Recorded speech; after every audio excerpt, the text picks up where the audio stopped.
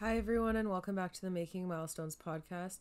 Today's podcast episode is going to be on a little bit of a mishmash of topics. I wanted to go into talking about the morality of euthanasia as well as the entire idea of consent in relation to horses. The reason being for this is that on TikTok there has been a story that's been unfolding with a rescue where they are looking to try to save this young pony foal who has like a very bad leg deformity. And in the pursuit of doing so, in my opinion, it's a really great example of prolonging suffering because of the desire to keep an animal alive, rather than doing what is best for them. And I find that this is something that people do a lot with all different types of animals because it's in our nature to try to avoid death. And we view it as doing animals a service when we do that for them. So I wanted to talk about that. And then I also wanted to talk about consent in horses in relation to different types of training practices and different types of trainers, and how it kind of plays a role in training with how horses react and also how certain genders or breeds or types of horses are perceived when they don't easily deal with the lack of consent in training and allow people to push them around without any issue. But first, let me shamelessly self-promote a little bit.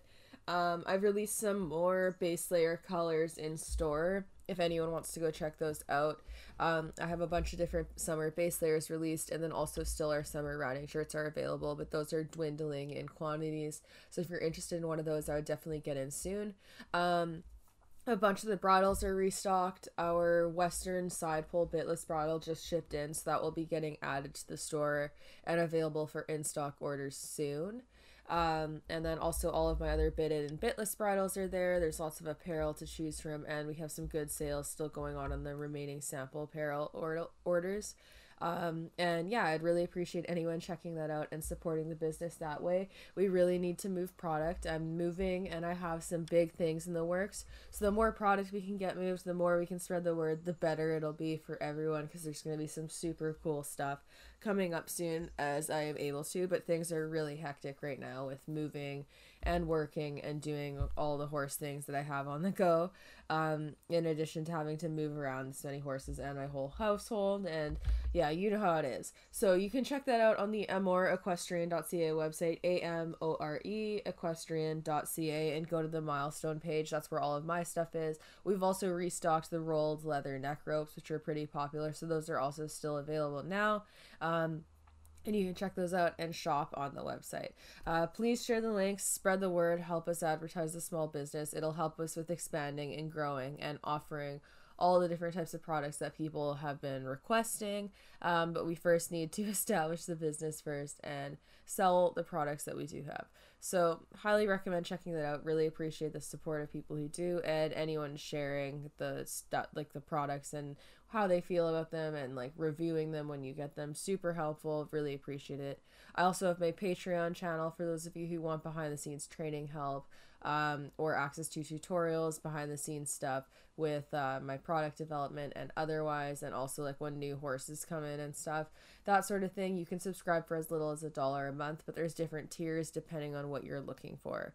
You can do that at Patreon, patreon.com/SDEquus, SDEQUUS, and you can subscribe for as little as $1 a month. The money from Patreon just helps with the general expenses associated with maintaining like the podcast and the YouTube channel, and just like everyday little purchases that go into that, for like example, the microphone that I got for the podcast, and just kind of helping with the general day-to-day stuff of being in the line of work that I am. So that's a really great way to help support. I also have a paypal.me where you can just do non-monthly donations, so there's no subscription, for anyone who would like to do like a one-time payment, and then I can also give you access to some of the tutorials that way if you don't want to do a subscription. And I also do online consults as well that you can book if you want like online training help, and to do that sort of thing you can book with me. That's all on my website, milestoneequestrian.ca.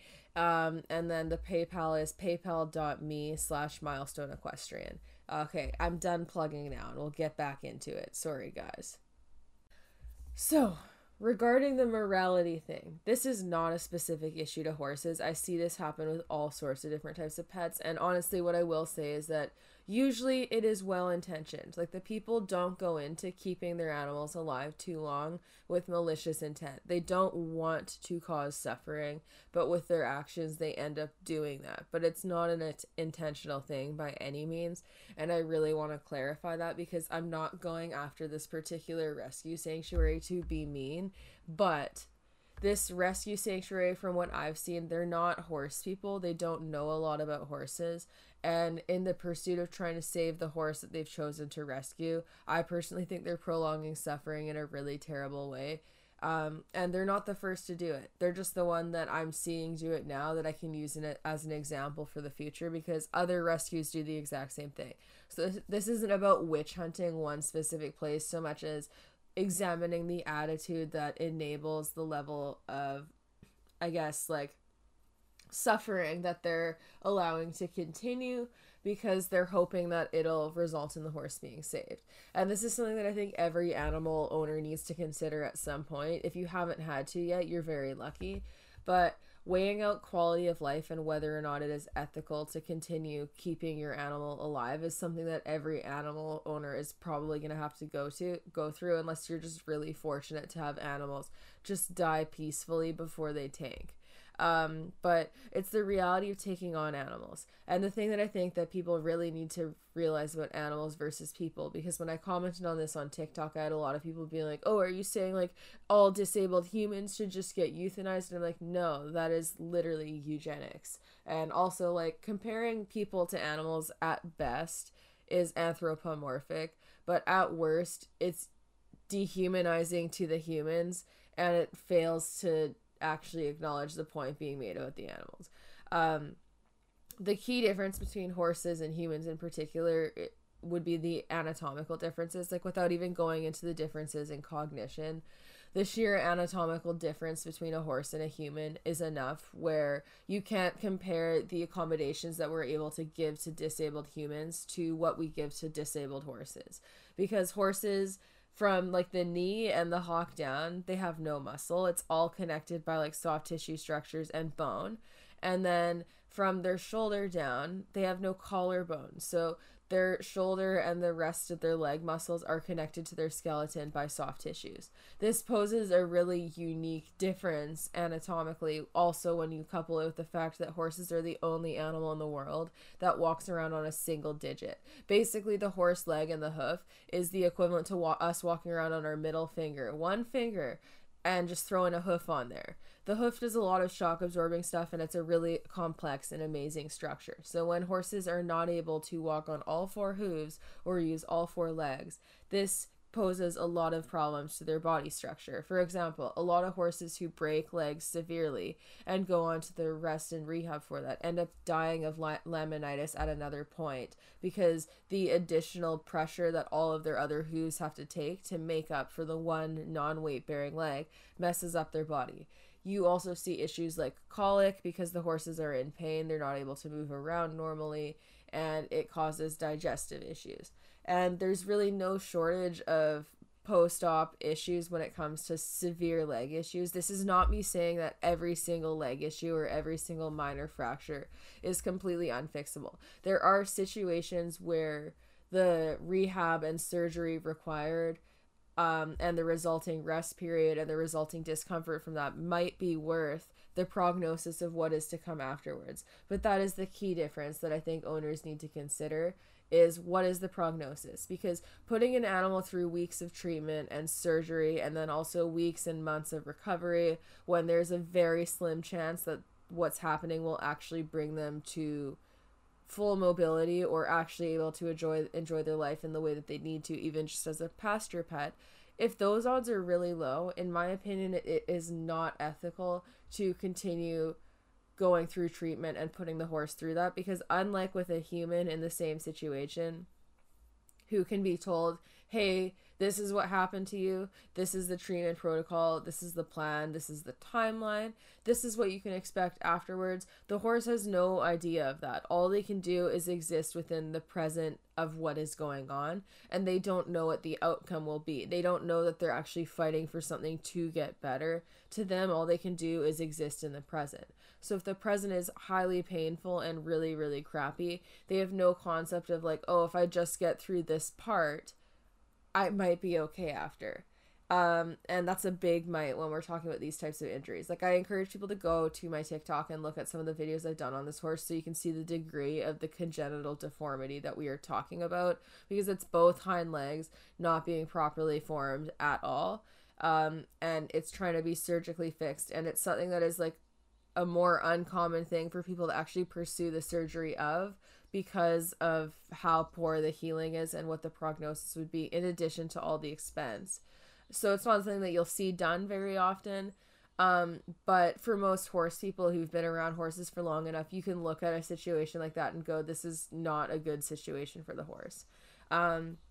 Since the rescue seems to kind of specialize in all types of small animals and is like a sanctuary, I really believe that they are not well versed with horses, and that they don't have a concept of like how bad the prognosis for something like this is, and that they're being way more hopeful. Because even if a vet tells you that it's a bad prognosis, if you've not been around horses to see the number of horses that pass away from leg injuries because they need to be euthanized, you don't have the same concept of what it is actually like.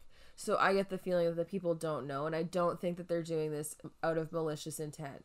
But what I do think is that with animals like this, there is a huge pressure to use them for views, because when you're doing these type of like quote unquote feel good stories with animals who are coming from rescue situations, the worse the situation is and the more you can like milk that for views, the more donations roll in, the more attention you get, and they're just typically the animals that bring in the most revenue and publicity for the rescues. And honestly, like, this is not me judging all rescues that do that, because for some of them it could be a good thing, like going to an auction or going and rescuing a very emaciated horse and bringing it back to life typically generates a lot of attention because the transformation is so severe.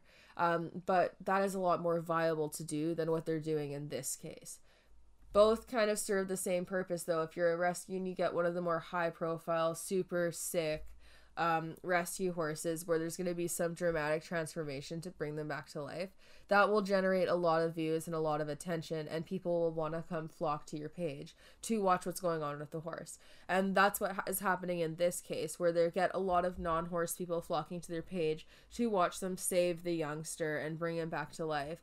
And they're going there in hopes of this being rectified and resolved and actually getting to watch the horse be happy again. But most of these people supporting this are not horse people, so they're missing the more subtle signs of discomfort, like the whale eye, the tense lips, the tight jaw, the tail swishing, the inability to move around to the degree the horse should. And they also miss the little things like the fact that the horse cannot live with other horses right now, that he's completely isolated. So what they're viewing as a feel-good story is from within the parameters or their lack of knowledge of horses, and that is why it's so easy for these types of people to support these things. So it's kind of a difficult problem, because if you get enough people who lack the experience to be like self-aware in these situations supporting the sanctuaries, it also promotes the idea that they're doing the right thing. And people like me are labeled as like trolls and the big bad guys for criticizing it, because it's viewed as coming from malicious intent and just with the purpose of starting drama, when really it's the exact opposite. Because the problem is, like, this one rescue, sure, it's one rescue, it's one horse, prolonging his suffering only hurts him in this immediate situation. But putting it online all over TikTok and getting hundreds of thousands of views on some of the videos normalizes to the everyday person that this is not only viable, that it's a normal type of treatment to do for horses, and it's more ethical to do for them. So for people who want to start their own sanctuaries eventually, or do their own rescue that aren't like real rescue facilities and are not horse people, this poses a big threat to equine health. Because if they think that stuff like this is just, they can either funnel their money into supporting other rescues who do this, or if they choose to try to go the rescue route themselves, they could make a bad decision where they want to save some high profile case like this in hopes of making a big difference and getting to show the big transformation online, but then get an animal that is like not viable to save. So I don't really like seeing this stuff get sensationalized and blown up all over online, because I don't think it's ethical, and I think that it teaches people the wrong thing, because it's teaching them that these types of treatments are a lot more viable than they actually are, that it's more ethical to the horse than they actually are. And it's also promoting the idea that the act of keeping an animal alive is more just than euthanizing it.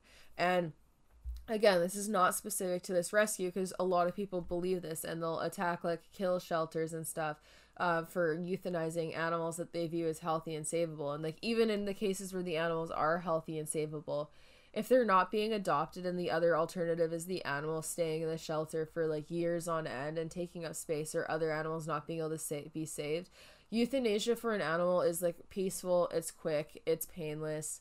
And even if it's sad to be euthanizing animals who in theory could go to homes, if those homes aren't stepping up and there are so many unwanted animals that the animals just keep pouring in, I personally don't think euthanasia is a bad thing, but especially in medical circumstances where the animal is suffering, I think that euthanasia can be doing them a service. Like you're doing something kind to them to help them out and make their life not agony anymore. And it's a really difficult decision to make. I discussed this on a YouTube video where I brought up like my decision with George and choosing to go through with the EPM treatment, where he actually had like a good prognosis to come back to at least be pasture sound and happy in the pasture. But it didn't go that way and he tanked. And by the time I did euthanize him, it was unfortunately when he like went down and couldn't get back up. And if I'd called it a little sooner, it wouldn't have been a situation like that. But in a situation like that, what I would say is, being like, since he was only 4 years old and he had a good prognosis, it wasn't a situation where I was carrying out treatment knowing that there was a very good chance that the horse wouldn't survive, and knowing that he was actively going to be suffering and in high levels of pain leading up to that. That wasn't his type of situation, but in situations like this, that's what it is. And like, I understand where people are coming from, because as humans, like, we fear death a lot and we want to stay alive and we want to protect animals and like save them. But sometimes like the best thing you can do to protect them is letting them go, because it's not protecting them to just make them suffer for longer.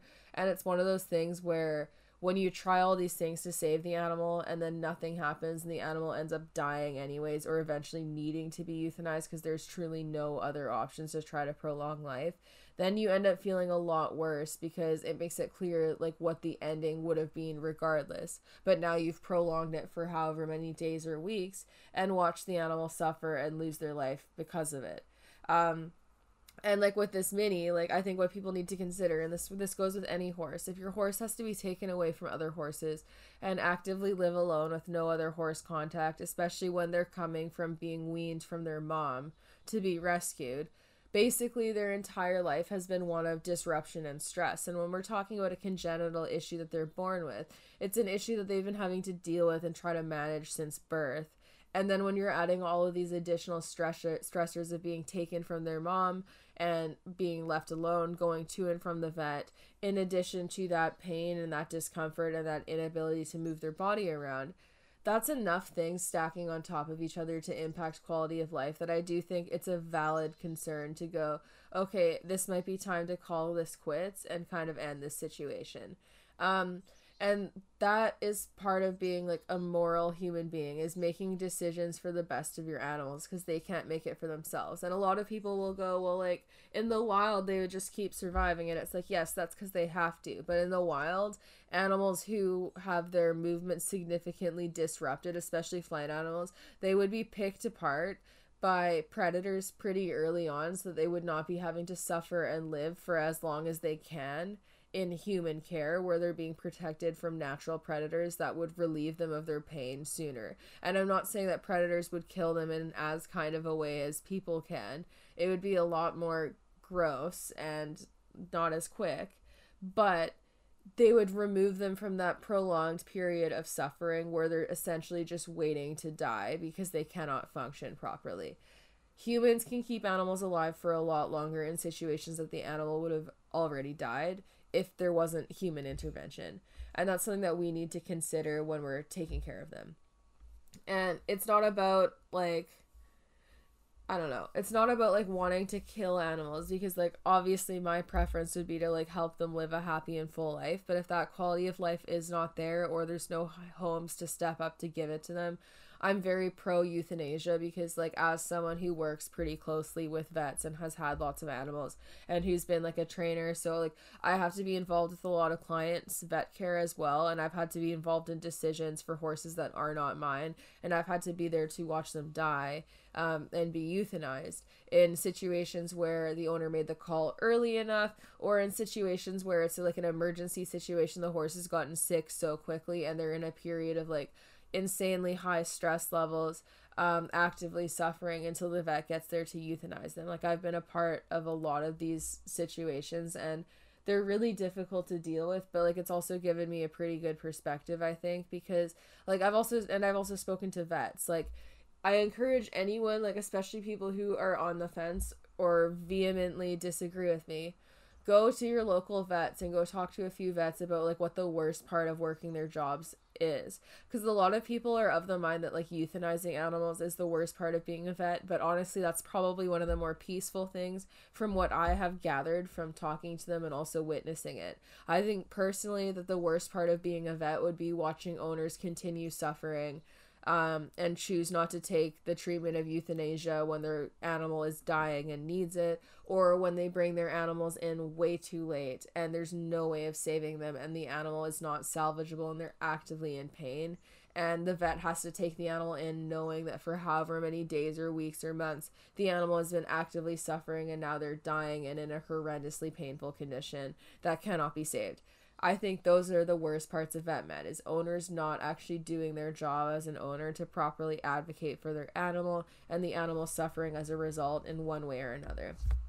Not the euthanasia, because euthanasia is controllable and it's like a practice where you can like heavily sedate the animal first so that basically they're already sleeping and they don't really know what's going on by the time the lethal injection is given. So it's basically like just putting them in a permanent sleep, and they don't really know what's happening at that stage. So I would imagine that the vast majority of vets don't really see an issue with that, because it's the lesser of the evils when it comes to like treating illnesses, or like severe body deformities or injuries, or animals that are just not savable, or even in cases where the animal could be saved if the owner can't afford it, or if there's no owners stepping up, like in shelter situations.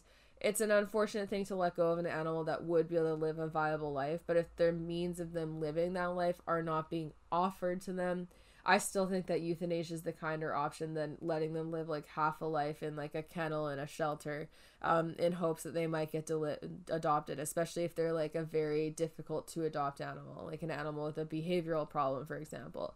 And this also goes for behavioral euthanasias. In the case of horses, I will say that I think the vast majority of euthanasias that occur due to behavioral issues are euthanasias occurring because they either haven't identified the cause of pain that is causing the behavioral issue, or the behavioral issues are fixable and they're a direct result of harsh training and punishing high pressure training methods, and the owner not adapting to do behavioral modification that actually works. I don't think usually there's a lot of cases with horses in specific where they need to be euthanized because the behavior itself cannot be fixed. I think that mostly that comes down to what people are willing to put into them. But with that said, I would rather see a horse be behaviorally euthanized than passed around from trainer to trainer, going through people who are just going to be meaner and meaner to it and push it around more and add more stress and not properly address any soundness issues or whatever the contributors are to the dangerous behaviors, and just continue flooding the horse and pressuring it more. The horse being alive and being put through that, I don't think being alive in those situations is doing them a kindness. So if they cannot find the right type of behavior professional to help them through said behavioral issues, I do think that it's doing them a kindness to euthanize them in those situations, even if in theory someone else would be able to fix the behavior. And I just say that because like I see a lot of people labeling dangerous behaviors in horses as unfixable, when really they're only unfixable because the training program hasn't adapted at all to allow the horse to be fixed. So I have a bone to pick with stuff like that, and I think it's needed to just straight up say that most behavioral issues in horses are caused by and prolonged by people and their lack of ability to actually look at what's causing the behaviors and do a systematic approach to behavior modification. I don't think there's a high instance of horses who actually have non-fixable issues.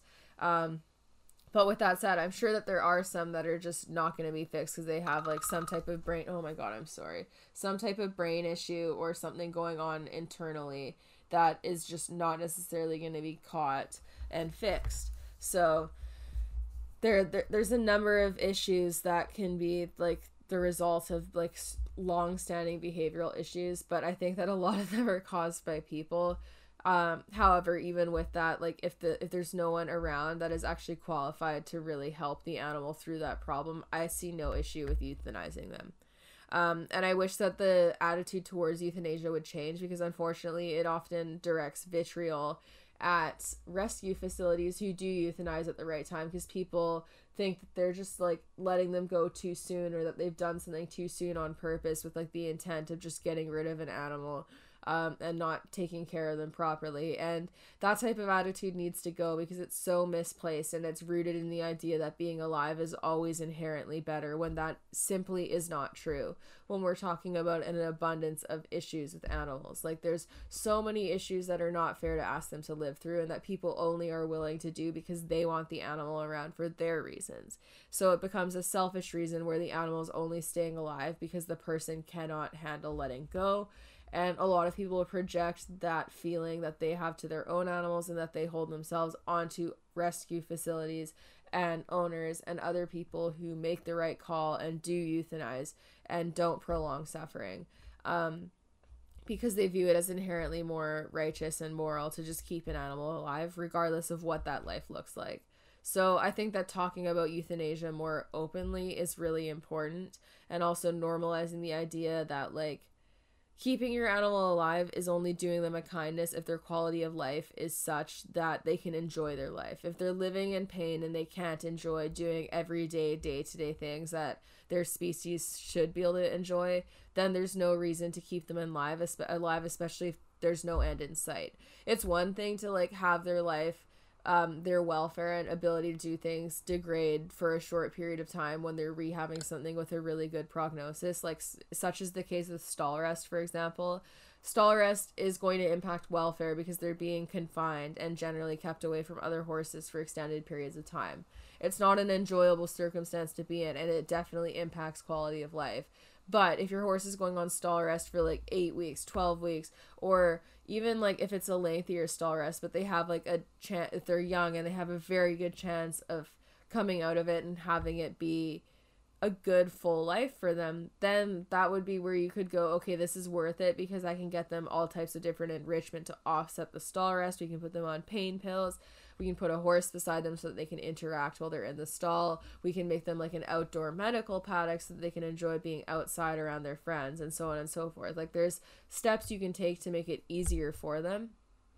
And when you can do stuff like that and the prognosis is good, that it makes it worthwhile to go through the rehab, then it makes sense, because you're going, hey, this animal has a good chance, I'm going to give them that chance. And there's some compromises we have to make in terms of like what we provide for the animal during rehab, because what the injury needs to heal and what like the horse needs innately as a species don't always align, because obviously like not moving around a lot is not good for horses, but it's the lesser of two evils if you're looking at a fixable issue that just needs rest and has good prognosis, and like the potential detriment being like stall, like colic and like issues induced by lack of movement. There's things that you can try to put into place to make those risk factors less.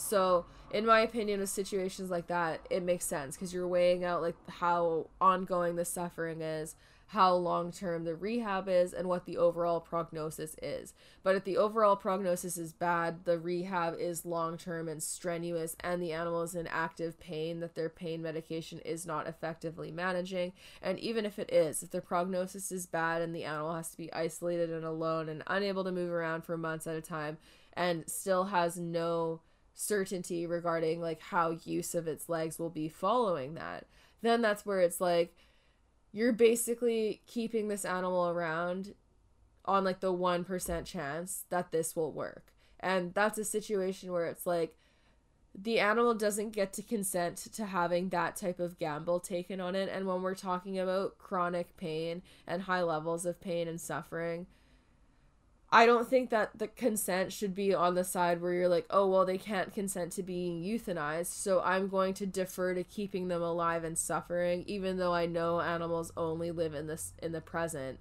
so that their present is literally just hell. I'm going to defer to keeping them alive because that lack of consent means that they also can't consent to euthanasia. But the lack of consent means that they're not consenting to you prolonging their suffering and making their life suck for however many days more it is until they succumb to their injuries.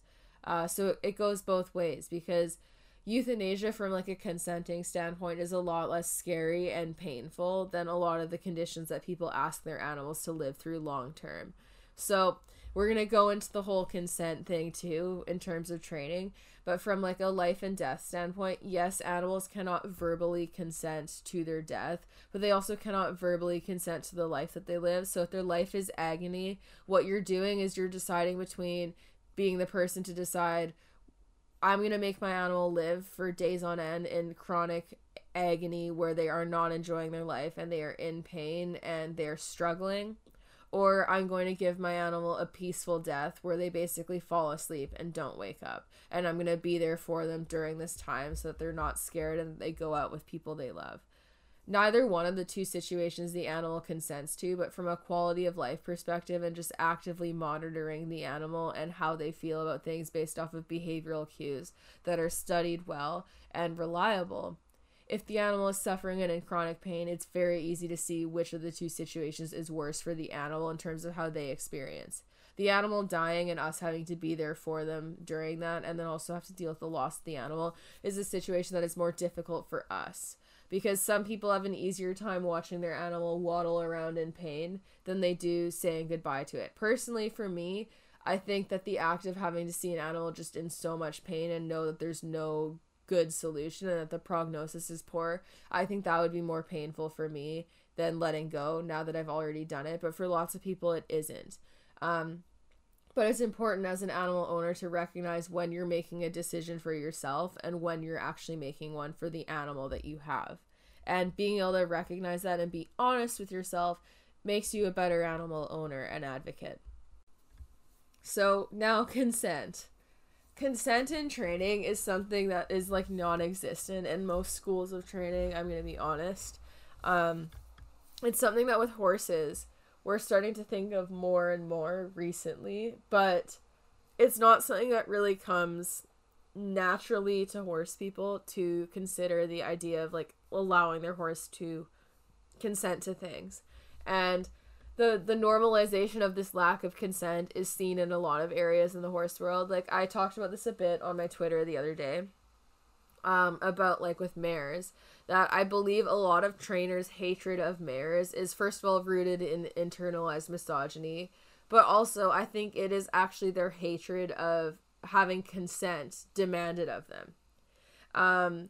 Because mares are much more likely to say no to things that they don't like be it kicking or biting or giving you a warning or whatever, if you touch them somewhere they don't like, or just refusing to do something.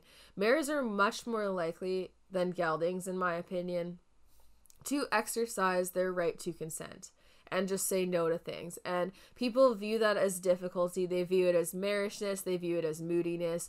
They view it as a hormonal thing. But it's a trait that is very well ingrained in mares. Like in a natural setting, when we're looking at like a herd of horses and we have mares who are in estrus and are breeding, mares get to control when they are bred. if a stallion tries to breed them when they are not ready, they will quite literally beat the shit out of that stallion until he stops. They usually run the show with when they are allowed to be bred and which stallions are allowed to do it. So with that in mind, like their ability to require that form of consent in a herd setting and having that be a fairly ingrained behavior in them.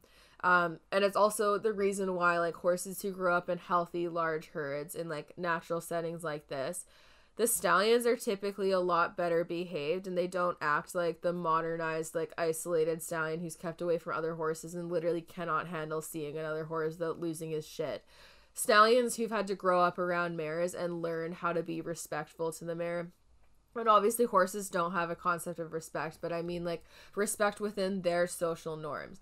The stallion learns that, hey, when I come on too strong and I get all up in her space, I get walloped and this doesn't work for me and I don't get the attention I want and I don't get to have sex. They learn pretty quickly what they need to do in order to get what they want, and this teaches them how to be a better and more polite stallion as a result. And this is also what makes breeding dangerous in like in the human structured setting, like when we're setting up all the breeding and we're selecting breeding pairs and potentially setting mares up to be bred when they're not ready. This is what makes live cover so dangerous and so stressful, because if the mare is not consenting, she can severely injure or kill the stallion if she's not in breeding hobbles, but if she's in breeding hobbles and forced to be there, then she's not consenting. So this is why for like breeding, I personally think that live cover is too stressful in most cases. Like in a perfect scenario where you could structure your property in the way to have like the most naturally occurring herd ever and like have your stallion live out and have it be done safely, then I would say live cover is a lot safer. But in a modern setting with like what most people are doing now and how most horses live and how most stallions are living, I would say that like AI is the kindest way to do it, because then the mare can be like sedated and it's just easier. They don't have to deal with some buffoon of a stallion who has never had to learn about consent and doesn't care. But anyways, that aside, like the reason why I think a lot of people don't like mares is because of their willingness to demand consent. You don't see the same level of demand from geldings on average, because also like when you consider it, like a gelding wouldn't naturally occur in like a wild herd. Like it's not a natural structured part of the herd when you're looking at like how horses would naturally function and live. Geldings are a lot more mellow, and honestly they're typically a lot easier to bully. Now some geldings are not, like Milo for example, good luck bullying him into doing anything.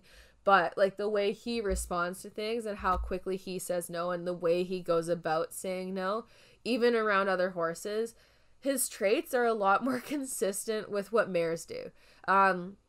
Even like the warnings he chooses to use and like just how he exists in a herd, like even with like how he plays, for example, like he defers to grooming more often than playtime in a lot of situations, and he also warns with kicks more than bites in a lot of situations, both of which are more consistent with what mares do.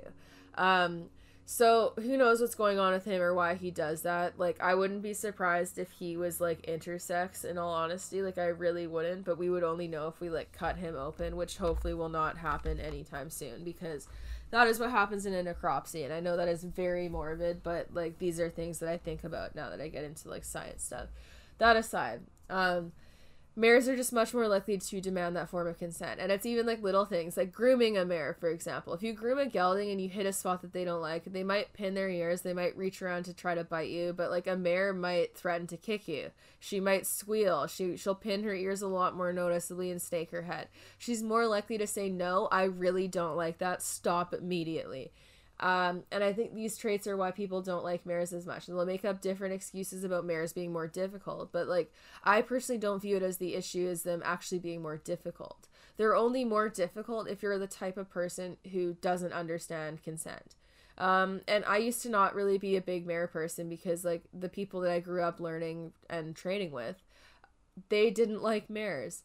They fed to me all of these stereotypes about mares, and like the mares that they did have, they at most like tolerated, but they didn't really like mares. There was a lot of stereotyping about said mares and just about how difficult they could be, and not necessarily appreciating them for what they were. So I had a preference for geldings that was kind of created by that, and then I also like found geldings mostly when I was like horse shopping. So I mostly worked with geldings and not mares.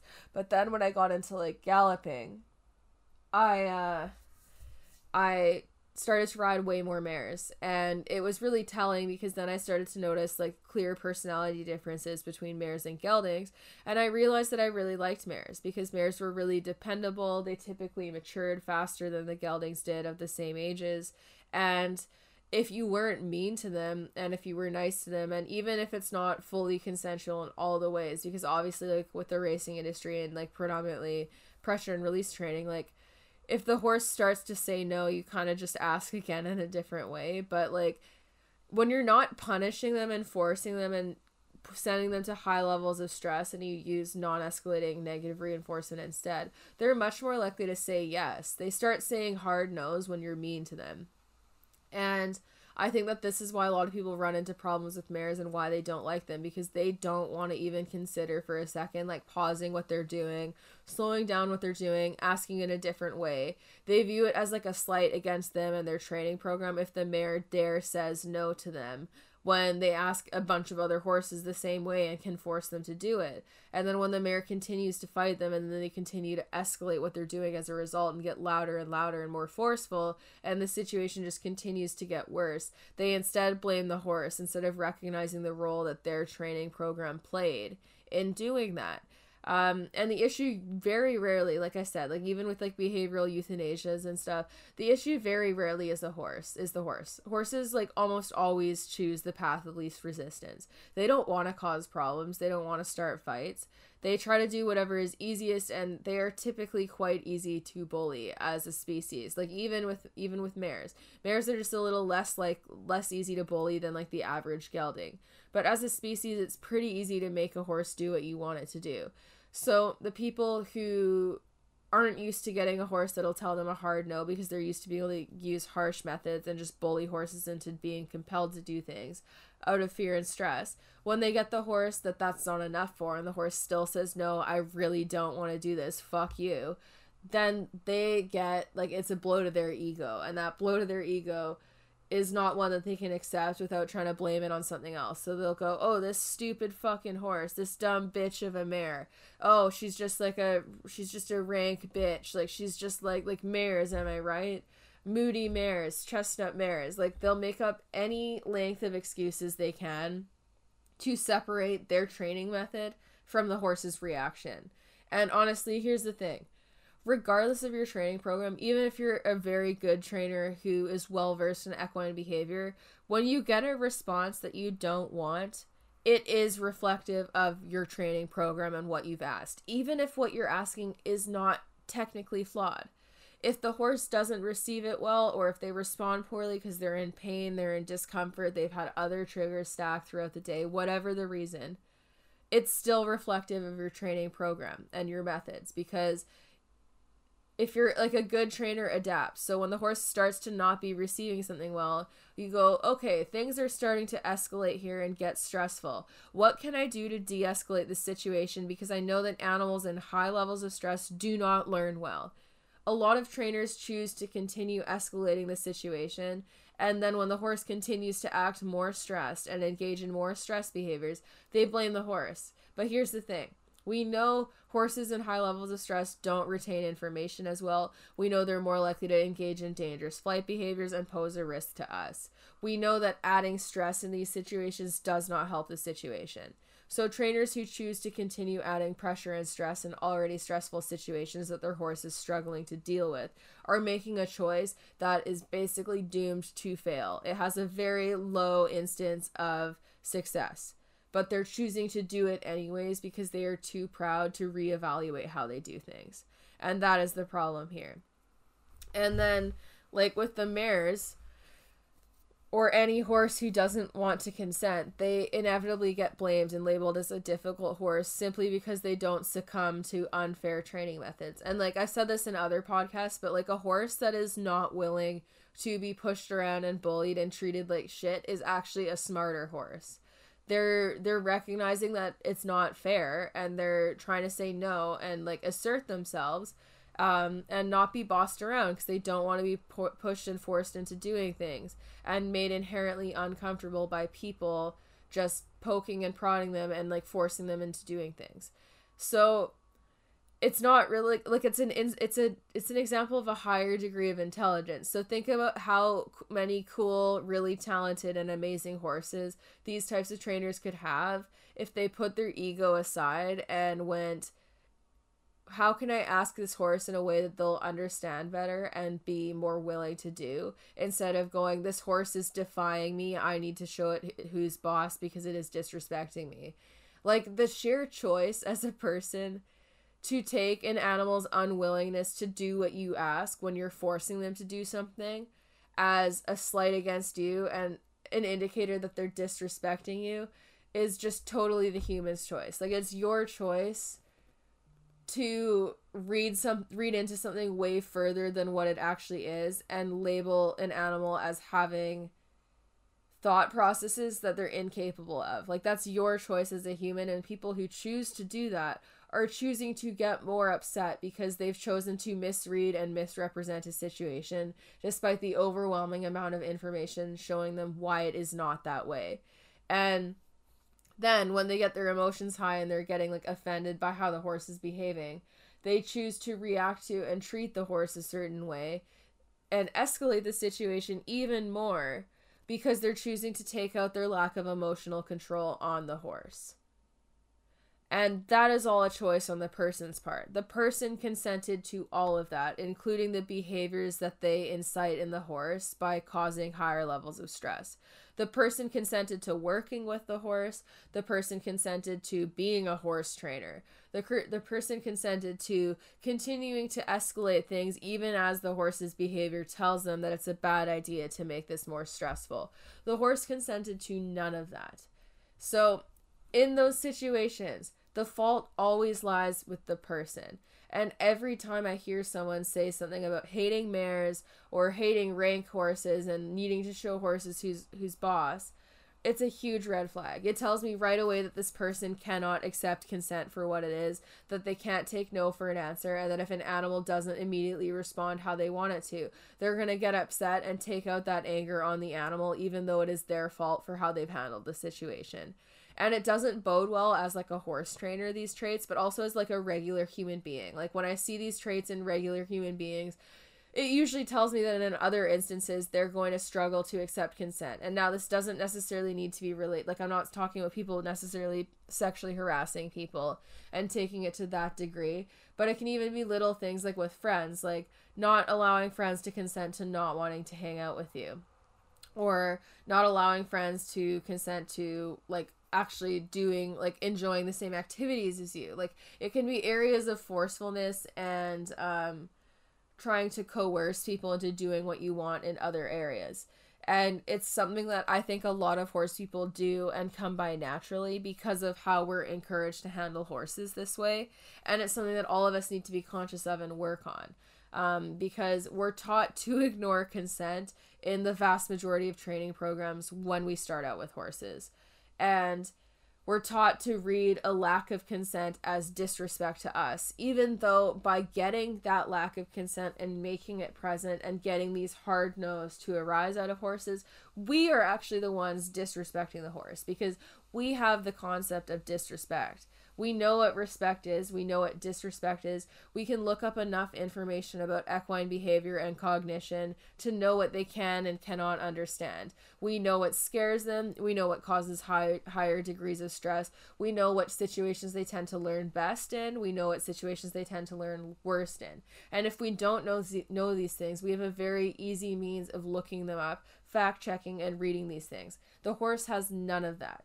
So what we're actually doing when we expect horses to just blindly listen and do what we told them to do simply because we told them to, is we're expecting the animal to allow us to blatantly disrespect them and their species-specific behaviors, how they learn, how they function, and just defer to us and our needs. So what we view as disrespect from horses is actually the result of us disrespecting them. It's not any indicator of how the horse does or doesn't respect us, because they're not capable of that.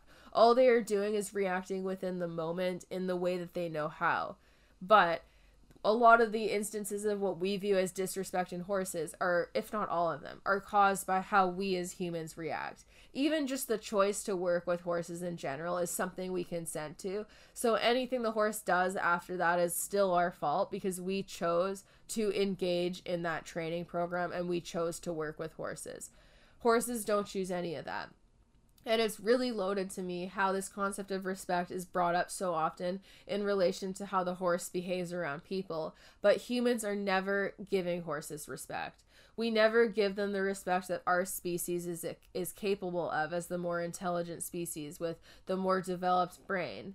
We never give that to them, but then we expect this flight animal without the same social structure as us, without the same concept of respect or the ability to understand complex topics like that. We expect them to freely give us what we view as respectful behavior, even though they don't know our social ethogram and our repertoire as a species.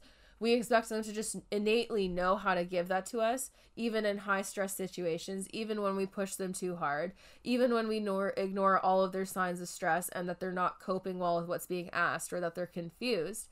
We expect them to freely give us what we view as respect, even though it's not something that comes naturally to them. Because knowing how to exist around humans and within the confines of our training programs and within what we ask of them is not an innate behavior in horses.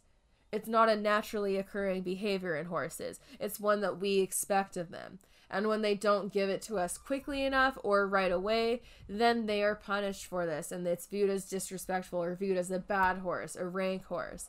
And it's not fair because the standard that we're holding our horses to, we never meet ourselves. Never. People never give the same respect to their horses that they demand back from their horses. They don't give the same understanding. Like, we expect horses to understand, to stay out of our space, to not be pushy, to not engage in normal flight behaviors and normal behaviors for a horse when they're stressed. But on the flip side, we don't expect ourselves to not push our horses to that degree of stress so as to incite those behaviors. We don't expect ourselves to ask for a higher degree of consent to avoid those behaviors. We don't ask ourselves to question why a horse is behaving a certain way and ask if they're in pain or there's some other reason behind it.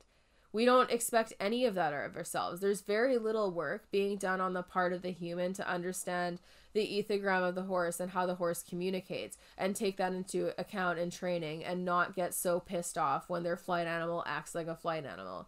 So the standard their horse is being held to in terms of trying to learn how humans function and think and what our expectations are so much higher than ours because we spend very little time looking at what the expectations are on the horse's part and how we should fulfill them. And honestly, the expectations on the horse's part are a whole lot lower because it's just like, please don't stress me out. Please make this mutually reinforcing for the both of us. It's not a very big ask. Like, horses are very social, friendly animals that don't want to cause problems. So, like, if you decide to be nice to them and listen to them and be more conscious of when they're getting stressed and cater to them a little bit more, they actually do realize that. I've noticed it in horses, even when they're not necessarily being taught any specific thing. As soon as horses start to realize that I'm conscious enough that if they show me they don't like being touched in a certain area, or if they show me that they're unsure, that I pause for a second, I'm like, okay, what's up? Where do you like being scratched? What do you like to do? Oh, you need a little bit longer to sit here and assess the situation. Okay, great. Let's stand here and look. When they realize that I'll actually make the effort to communicate with them and try to understand where they're coming from, suddenly they relax a lot more and they're way more perceptive and communicative with me because they realize that their communication is actually going somewhere rather than just being ignored. And it doesn't take much to get that from them. It really doesn't. They really want to coexist peacefully with any creature, and especially us, because if they don't coexist peacefully with us, it often results in them getting the shit end of the stick and getting punished. But it's humans who cannot accept that consent. It's humans that cannot take no for an answer and that push horses harder and inflate situations far past the degree that they need to be because we get frustrated when a horse says no to us and we can't make them do something. And that's the thing is, it is a huge weakness in training and in you as a trainer and a horse person if all you know how to do is compel an animal to do something by forcing them to do it. Because eventually you'll come across a horse that cannot be forced to do something, that would rather kill you or themselves than be made to do something they don't want to do. And if all of your methods are rooted in forcing an animal to do things and pressuring them to the point of them feeling obligated to do what you're asking, then you're screwed, because you have no other tools in your bag to try to compel a horse to do something that they naturally will not want to do, if they will not be forced to do it. So being able to adapt and learn how to make an animal want to do what you're asking is such a huge skill. And this is also why I don't understand why so many horse people are so anti-rewards based training, because like honestly, like it's not about becoming a pure positive reinforcement trainer. It's about adding tools to your skill set as a trainer that will make you a better trainer. And undoubtedly, learning the science behind learning theory and positive reinforcement and which methods work the best across species will make you a better trainer, no questions asked. Full stop. It's just about how open-minded you will be as a trainer rather than what is actually successful. Because if you look at the research, it is overwhelmingly obvious what the most successful forms of training are and where we are going wrong in training horses and where we're causing issues and making things more dangerous and making horses more stressed and making training less pleasant for them. Being able to make an animal want to work for you and do what you're asking is a power move.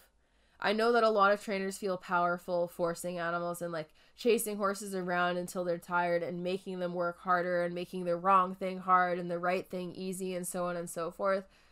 That makes them feel powerful, but actually being able to compel an animal to do what you want them to do and have them do it because they want to do the thing, that is way more powerful.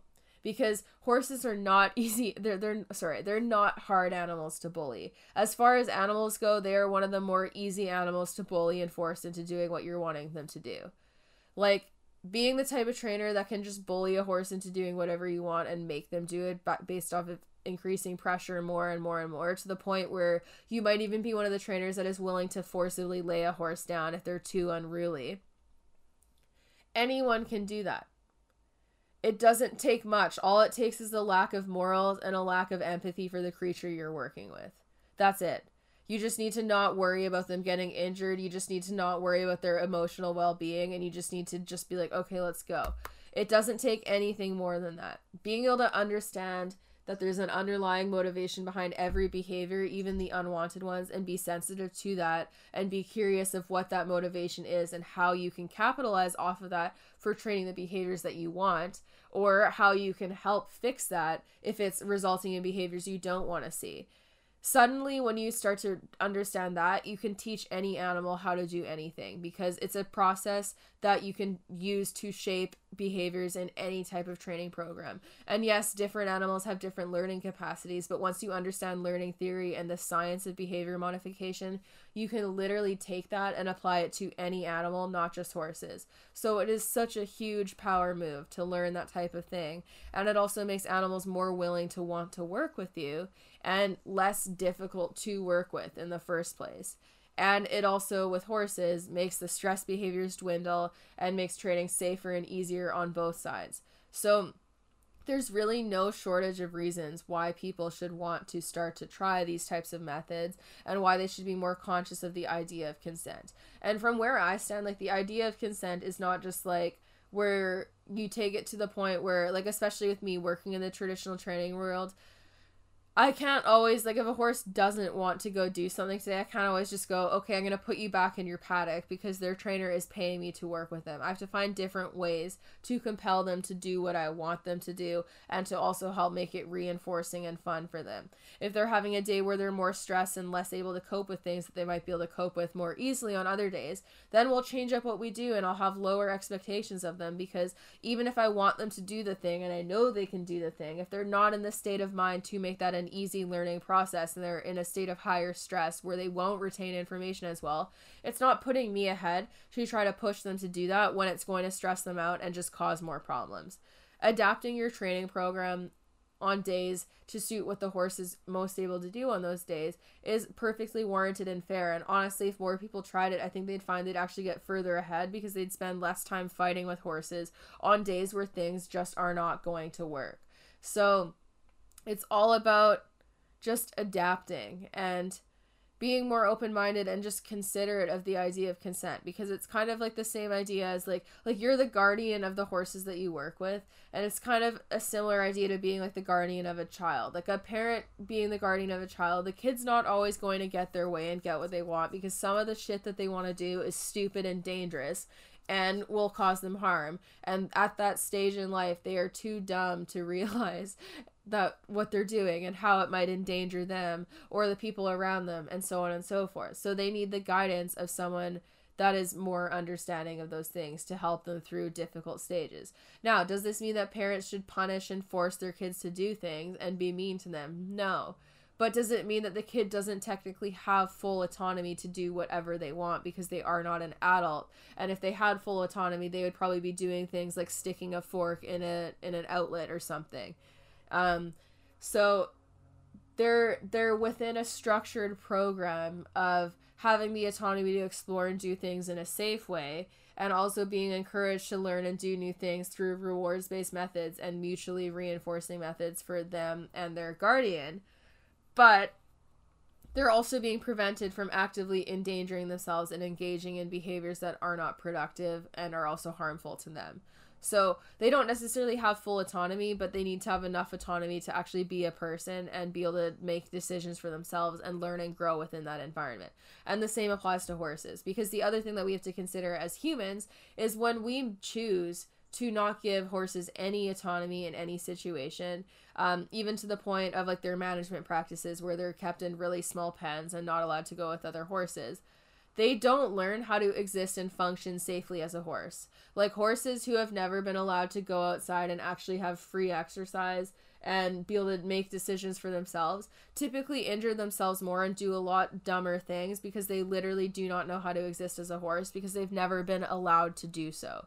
And in training as well, like a horse who never has any autonomy and is never encouraged to offer the right answer is going to be harder to train. And they've actually done studies on this, because they're punished for the wrong answers. So they're less likely to offer up an abundance of different answers, because if they get the wrong one, there's a good chance that they'll be punished. And even like with negative reinforcement as the sole method of training, like what that is at its core is the horse is being reinforced by the removal of an aversive stimulus, which means that it's just relief is the reinforcer for them.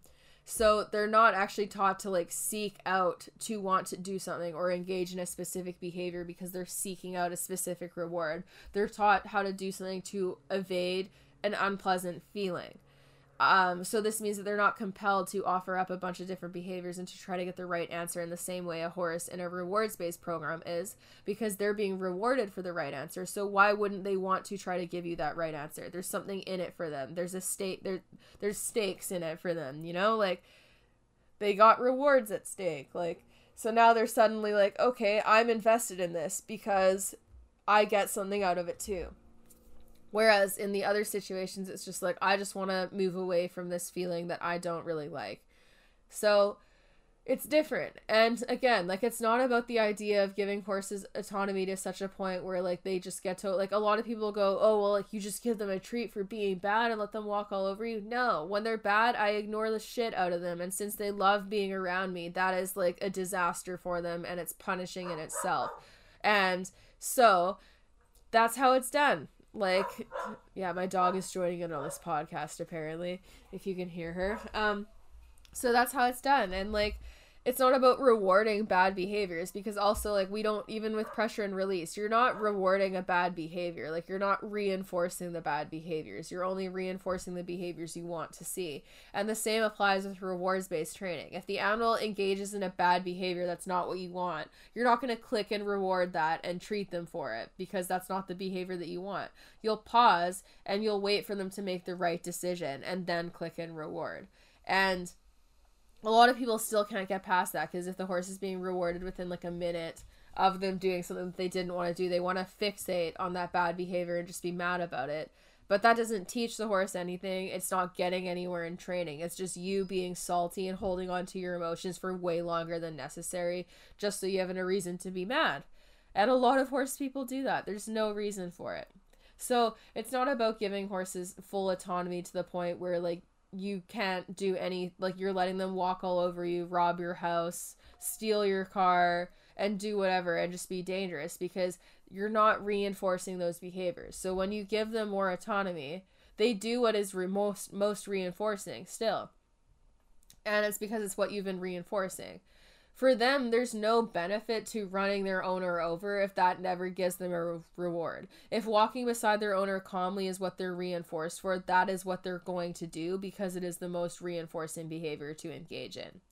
So learning about, like, consent with horses is less about, like, letting them do whatever they want necessarily, and more about trying to compel them to have a reason to want to do what you're asking and make it reinforcing and rewarding for them. And it's also about listening to them about where they're at on any particular day, taking note of when their stress levels become elevated and helping them work through that, and listening to them rather than staying so focused on your goals and what you wanted to do with them that you're willing to put them in a situation of high stress where they're less able to learn, just so you can continue doing what you wanted to do, even if it's not going to be as successful and they're not going to learn as much from it. So that's really all it's about. And it all just comes down to, like, listening to your horse. And honestly, I think that this connects with what I was saying about euthanasia, because part of that consent is listening to your animal. If your animal is telling you that they're in active pain, and you know from talking to their vet that it's not something that looks like there's any end in sight, then you can take that telltale signs of pain and chronic discomfort and high levels of pain and suffering as your consent for them to live a more peaceful life and to be taken out of their suffering, because they don't want to live in active pain. Especially for flight animals, being in active pain is being vulnerable to predators, which means they're also probably going to be in active levels of, like, high levels of anxiety, because they know that they're basically a sitting duck for a predator. So I think it all plays a role, and it's not like you can't, obviously a horse can't verbally consent to you and be like, yes, totally, I agree with this. But, like, what we learn of their behavior and what they're telling us, we can kind of learn what they would want. And the same goes for when they're telling us they're in pain. If their pain is unfixable and they're telling you that they can barely function with it, that's your consent right there, in my opinion. And with training, I think it's just important to, like, look at yourself as a trainer. If you freak out when a horse tells you no for something, that says everything about you as a trainer and nothing about them as a horse, because you need more emotional control. You should be able to take no for an answer and think of a more clever way to try to get that yes, instead of just getting mad and getting louder and trying to make the wrong decision hard and the right one easy. The easiest way to make the right decision easy is by rewarding for that right decision. So making the wrong decision hard and the right one easy is actually just making your job harder and just, like, laying into your frustration and anger and getting louder and louder and louder, and then never actually telling the horse what the right answer is, other than, like, being less loud after. Making it easy for the horse is making it reinforcing and rewarding for them to do it, and the reinforcer should not just be the relief of pressure. I think that adding in rewards-based training and actually showing the horse what the right answer is and working with them and monitoring stress signs is the most successful method of training. And this is held up in study as well. And it's not about being a purely positive reinforcement person. That's not what I'm saying at all. I still use pressure and release, but I've changed it to a non-escalating pressure and release approach. And rather than doing stuff like solely with pressure and release like I used to, I start to use things like the target stick to compel movement, and help reward horses for the cues that I'm teaching to make it easier and less stressful for them. And as a result, they learn faster, and it's lower stress, and it's less dangerous for me and more fun for the horse, and they actually enjoy their work. So it's like a win-win on all sides. But anyways, that's kind of my rant or my whatever for the day on consent and euthanasia. And I hope that gave people some thoughts on how to kind of navigate that type of thought process, because I know both of those things are pretty controversial topics. So I'm sure lots of people don't necessarily agree with what I said, and that's fine. But when we're talking about like animal pain, it's pretty easy to measure quality of life off of like what your animal is telling you and like the overall prognosis and just their like level of pain and how they're able to cope with it.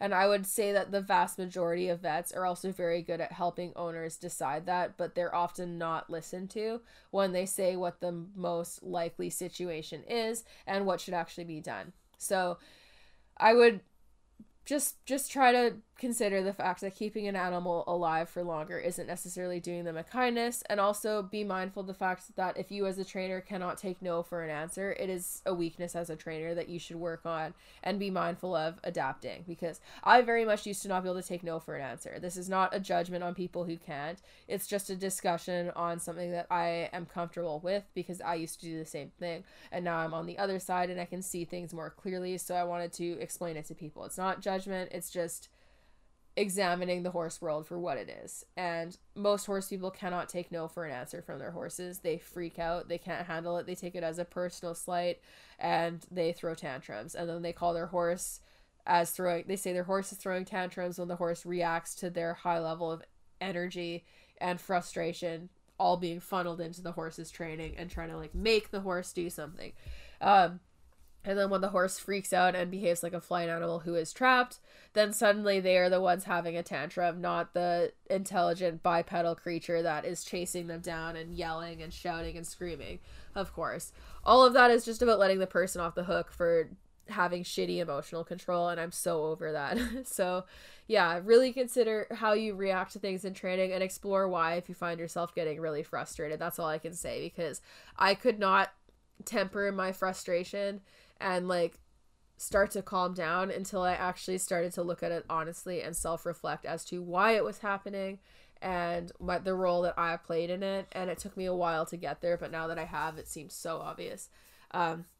So anyways, thank you for listening to this podcast. I always appreciate the support people give my podcasts. It's really awesome to see how many downloads they're getting and just how many people listen. Always appreciate it. I'm also always open to like topic suggestions if anyone has particular topics that they would like to see done. Always open to hearing those. It helps give me inspiration to do them, because that's really the only time I can record these, is when I feel like I have something to talk about on the fly, and then I can just go off, because these are all unscripted. So yeah, I appreciate that. But anyways, thank you again, everyone. Don't forget to check out my other pages, like my product line on amoreequestrian.ca on the milestone page. You can check that out down below in the links of this podcast. Also my Patreon, patreon.com/SDEQUUS. You can subscribe there for as little as $1 a month to just support the podcast and all other like social medias that I have, and just the general life of the horses and costs associated with that. It's a really nice way to just help support and also get free access to training help and whatnot. That's the best place to go if you want to like ask training questions and get help with that, and also have access to behind the scenes tutorials on how to train all sorts of behaviors using positive reinforcement and other types of training methods. I have several tutorials already up, and I'm doing like desensitization series and other stuff as those videos get up. I'm moving right now, so the tutorial videos are slowing down a little bit for like this month. But I have many on there that are existing from other areas, and there's also training tiers for people who want to do like training calls and get like direct hands-on training help with their horses.